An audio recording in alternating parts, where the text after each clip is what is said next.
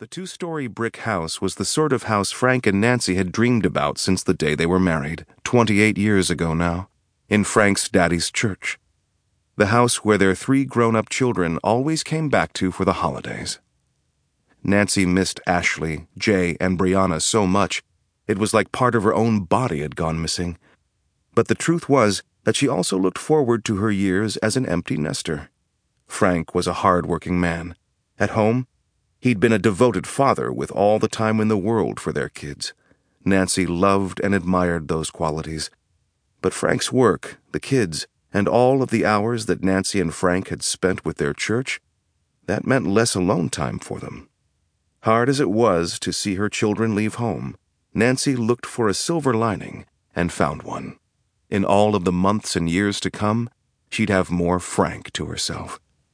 At least, that's what Nancy had thought. The Howards had seen each other through some hard times. Ashley, their oldest, had barely survived her first days in the hospital. That had tested Frank and Nancy's faith. So had Frank's prostate cancer and Nancy's fibromyalgia, a chronic condition that disturbed her sleep and her moods and made her muscles ache constantly. But in the end, those trials had only strengthened their bond.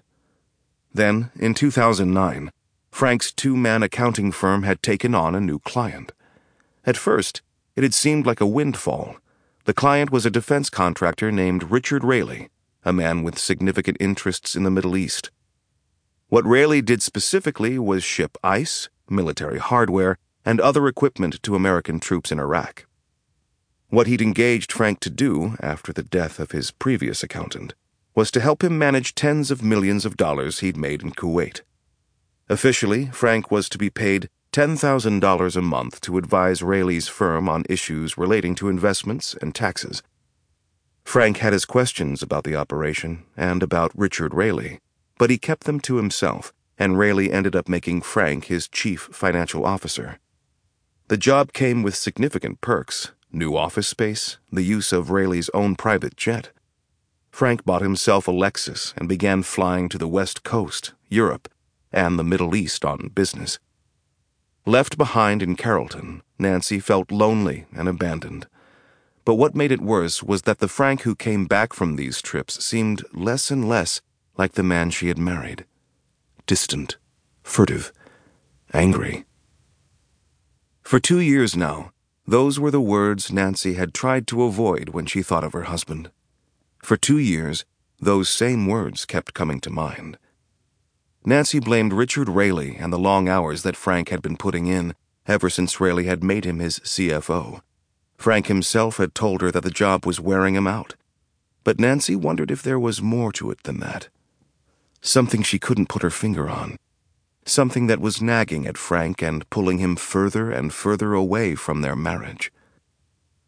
Now she watched from the kitchen as Frank dug around in a big bin of old holiday decorations. After a minute, he pulled out something that looked a lot like a strongbox. Furtively, he carried the box out into the yard. Outside, Frank darted behind a bush and dropped the strongbox into a small hole he'd dug there.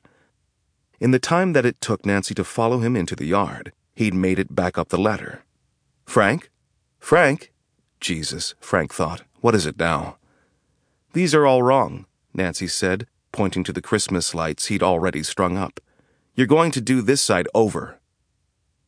Looking down from the ladder, Frank smiled, but underneath he was seething. As far as he was concerned, Nancy nagged him always over the smallest details. But the big picture was completely beyond her. She simply couldn't see how hard Frank had worked for their family. She couldn't understand the sacrifices he'd made, all his traveling, his long hours. And when he got home, there she was, always nagging and egging him on. Who cared if the Christmas lights were crooked? Frank barely swallowed his fury.